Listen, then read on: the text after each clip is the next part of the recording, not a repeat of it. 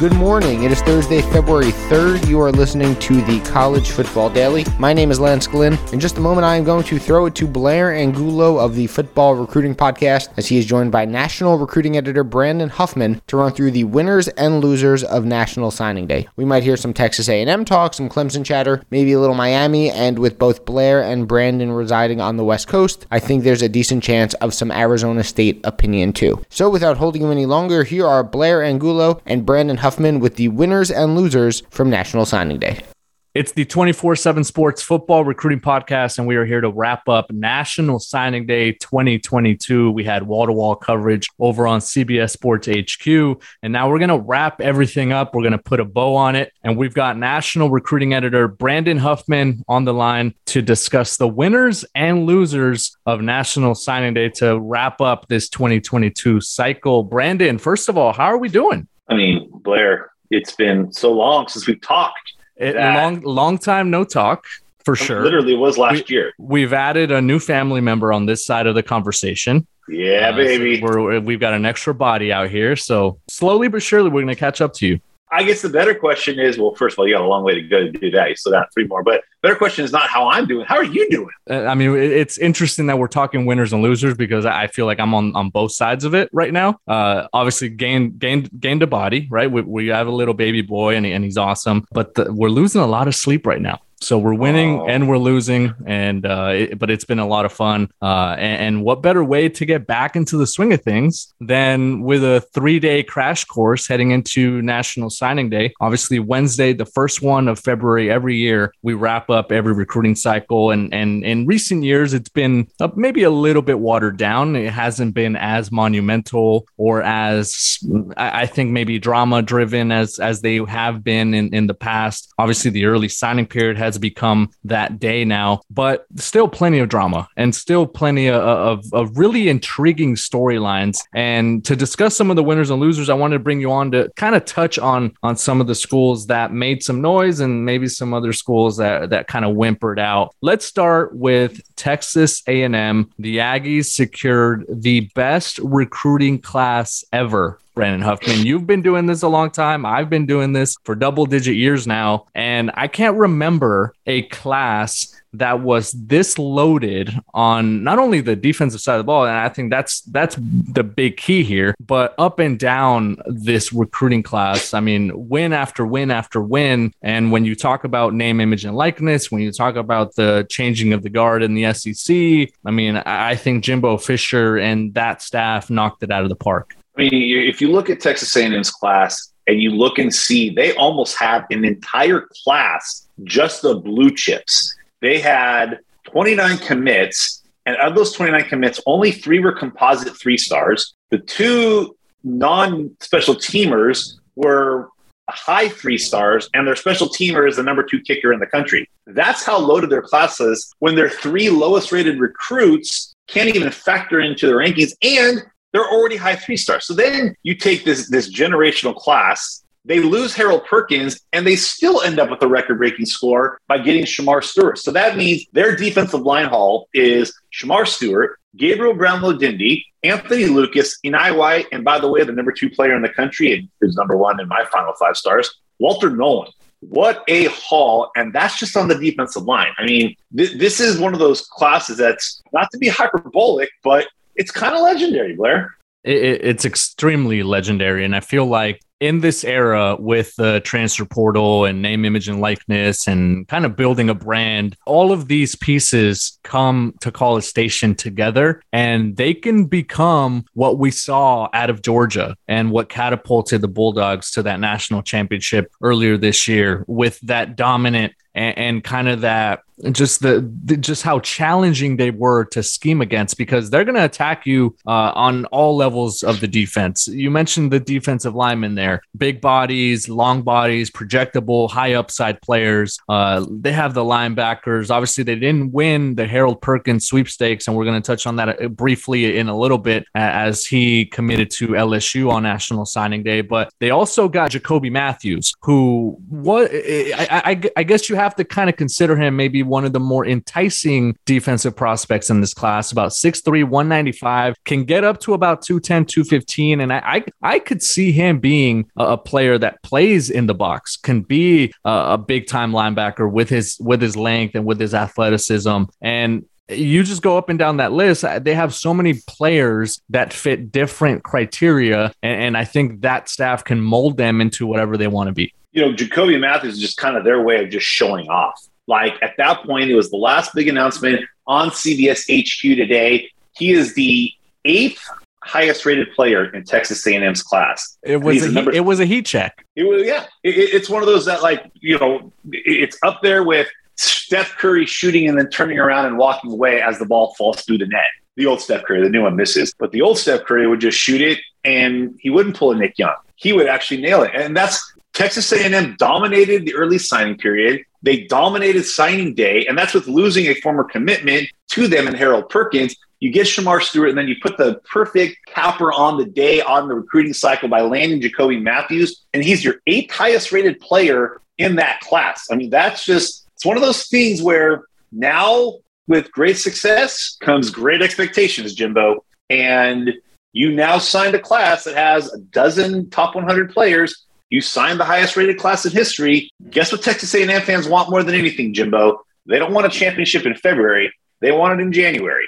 Yeah, there's not going to be any excuses. And obviously, Jimbo Fisher had a great appearance over on the National Signing Day show 2022 with our colleagues Josh Pate, Steve Wilfong, and Andrew Ivins. And if A&M is considered a winner, maybe, sliced bread, and our guys over at Bro Bible, they might be considered losers based on what we heard out of Jimbo Fisher during not only his appearance on the show, but also with his press conference with the local media there in College Station. From the A&M Aggies to a couple other winners on National Signing Day, that would be 2 schools that have been prevalent in the college football playoff in recent years. Clemson and Georgia, they picked up some commitment tough, and I think you have to kind of like the direction that both of these schools took after the early signing period. Yeah, I mean, when you think Clemson, we're used to them having a top 10 class, but this was really the first kind of 9-12-month stretch that Dabo Swinney, he faced some adversity. He lost both of his coordinators to head coaching jobs.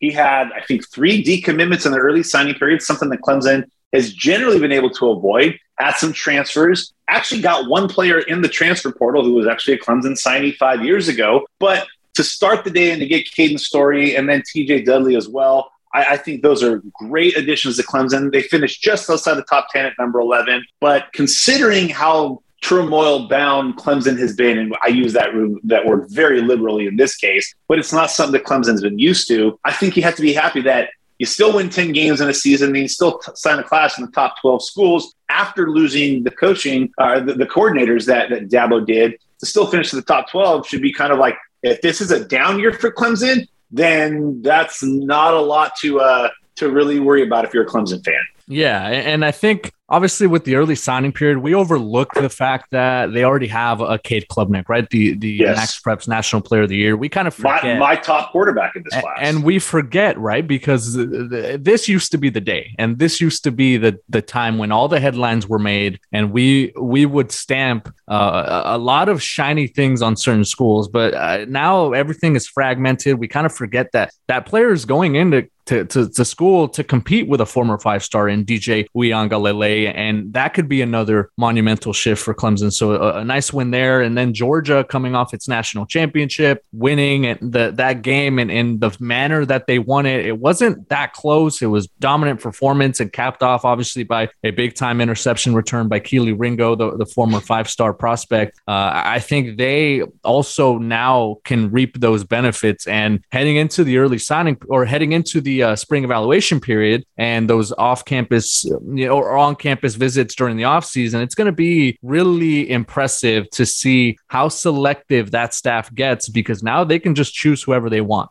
Growing up, Blair's Lakers fan, I used to always love when they would go to break and you'd have Stu Nance saying, "You're listening to the world champion Los Angeles Lakers on the Lakers radio network." There was just something that popped about it. When Georgia has their press conference today, anytime they're on the radio over the next year, they're going to be announced as the national championship Georgia Bulldogs. And today, even though their class was relatively put together in December, they did get Kristen Miller The national champions got an in-state kid to stay home, and Georgia wins just because this is what Kirby was building for, that he could recruit a class that would come off a national championship. And we always say that big bump happens the year after your great season. So what does Georgia, that's been a top 3 recruiting program over the last 5 to 7 years, do for an encore with that Georgia bump? I think today the fact that everything Kirby has been working for paid off. If you're a Texas A&M fan, if you're Jimbo Fisher, who's already won a national championship for Florida State, you look to Georgia to see it may not happen right away. Remember, Georgia in the second year of Kirby was a Tua Tagovailoa walk-off touchdown Devontae Smith away from winning a national championship. Then they had to slowly get back there. So A&M fans, it's possible to have a top class and not win a championship immediately. But if you keep pulling in, eventually time gets on your side and that talent's there. And Georgia shows today that as a national champion, this is what the rest of the country has to deal with. It's not just Bama anymore in that SEC. There's another national champion in that conference, and they're recruiting really well. A handful of winners there, A&M, Georgia, and Clemson. We're going to be back with more here on the 24/7 Sports Football Recruiting Podcast.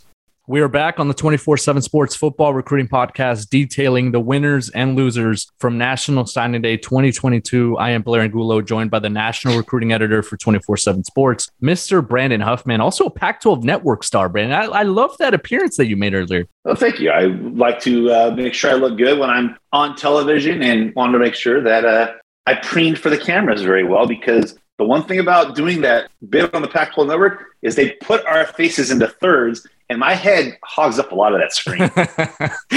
And you've actually spiced up your wall. You've got a Dwight Gooden little homage there as well. You've got some believe it. You've got some framed jerseys. You got some stuff on the wall. I like it. Yeah, the only hard part with it is it's a standing desk in which I shoot. So if I do a long bit, you can start to see my posture and my slouch start to increase. So that's the only bummer about the standing desk, is sometimes these legs get tired. That's hilarious. We'll talk a little bit of Pac-12, a winner and a loser from the conference, or maybe a couple losers. It's been a losing couple years here for the West Coast schools. But before we get to that, a loser out in SEC country, and that would be Florida. You know, obviously some mixed results there for the Gators since the arrival of Coach Billy Napier. You know, losing some battles, winning some battles. It's going to take some time. Dan Mullen obviously left a lot to be desired. So I think anything at this point from a recruiting standpoint is a plus for Florida, right? I think that fan base would agree that anything that staff is doing now is better than whatever Dan Mullen was able to do here in the last year and a half of his tenure there. But they didn't even sign the best class in the state of Florida. That would go to Miami. So you have to consider the Gators to be one of the losers of National Signing Day. And I think Florida fans, it's going to get better under Billy Napier. Trust me, it's not going to be this bad. But they were left at the altar by a lot of players, including Trevante Citizen, who they had in for a visit, thought that they were going to have a puncher's chance, and they actually saw him go to Miami. So that shows you that the battles in the state of Florida are going to get better. They're going to get better because Miami is going to be recruiting at a high level with Mario Cristobal. Billy Napier is going to provide a pulse with recruiting at Florida. Then you also have, obviously, Mike Norvell at Florida State, who probably suffered the biggest loss of any recruit or of any coach with a recruit when he lost Travis Hunter during the early signing period. Florida, it's going to get better, and they finished in the top 20. So that's got to be somewhat encouraging that even in a year of transition with the head coach, even in a year where they almost essentially punted on trying to finish out the 22 class with a big, they did get Trevor Etienne at the All-American Bowl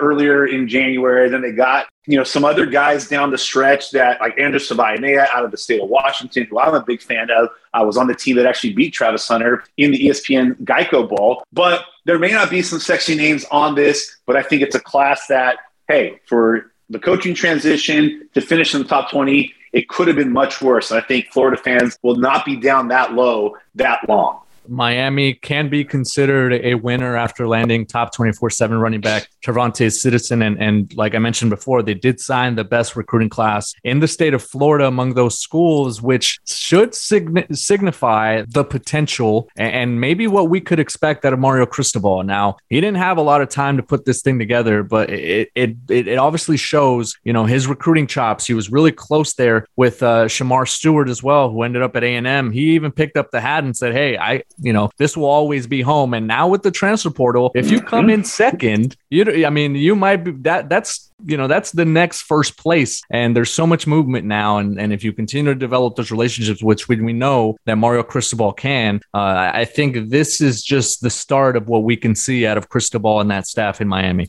Yeah, and I think if you look at the way that Miami's class fared in December, when getting Nigel Lee Kelly, Jaleel Skinner, then obviously at the All-American Bowl with Cyrus Moss announced for them, there was a good close in December, and that was in a short time frame. Yes, they ended up the runner-up for a lot of guys, but there's enough positive momentum that Trevante Citizen ends up being a big deal for them, because it shows you if Mario Cristobal can win those kind of battles in the short time he's been there, what's he going to do in a full cycle?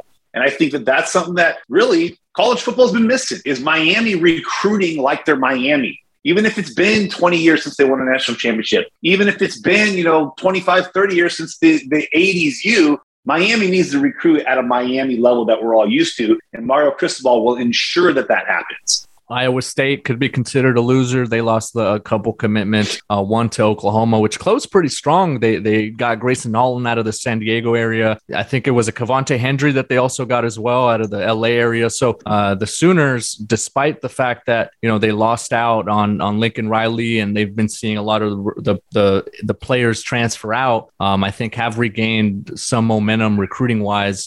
Texas, also a winner, I think, in our book. Devin Campbell, the 5-star offensive lineman, one of the best interior prospects that we've seen in recent years. It joins probably the best offensive line class in recent memory when you put that whole group together. So the Longhorns are building things up front as well. And another school that won, I think, National Sign Day, and that would be the Oregon Ducks. They got a commitment from Dave Iuli to wrap things up, and they had some success earlier in the day as well. I think when you look at Oregon, it's much like Mario Cristobal, what Dan Lanning did in a short amount of time. But let's go back to the Dan Lanning schedule over the last probably 6 weeks. Remember, in recent years, we've seen Kirby Smart coach Alabama in the national championship game while taking the head coaching job at Georgia. They're not too far from each other. Steve Sarkisian did it last year with Alabama and Texas. Lane Kiffin did it with Alabama and FAU. Dan Lanning was going from one part of the country clear to the other side of the country, coached in a playoff, coached in a national championship game, and still was able to put together a pretty good class. Considering how many players decommitted from Oregon on the heels of Mario Cristobal's departure for Miami, I think Oregon fans have to be absolutely ecstatic with how things played out. Most importantly, they were able to get 3 or 4 of their commits that had opened things up and looked like they might be heading elsewhere back in the book, whether that was Jalil Florence, who committed to them yesterday, Dave Iuli, who committed to them today, Amarion Winston, who stuck with his initial commitment, and then flipping Anthony Jones from Texas to Florida, from Texas to Oregon, and then Justice Lowe, who was committed to Utah. They flipped him about 2 weeks ago. I think there's a lot of excitement and optimism around at Oregon, and deservedly so. Yeah, and with that staff, like you touched on, I think they've put together a group of coaches that know how to recruit. And if we thought that USC was just going to steamroll through the Pac-12 now that Lincoln Riley is out west, I think we're mistaken, right? Because I think Oregon is now lining things up to remain in the elite and to continue to draw visitors and to continue to have the success that we saw under Mario Cristobal in those years. In terms of an effort standpoint, in terms of that staff putting in the work to recruit and be personable and have the charisma, I think all those coaches collectively have been showing that they have that as a group, and it's going to be very interesting to see how the Ducks continue to respond. Staying in the Pac-12, a couple losers, Washington still leaving some stuff there to be desired, and then ASU, which seems to just be crumbling every day. And then today kind of was the day that, with the exception of Herm Edwards being let go, and that still is a possibility, was the day I think a lot of people thought was going to come. They just maybe didn't think it was going to happen on signing day, and that was Antonio Pierce's departure.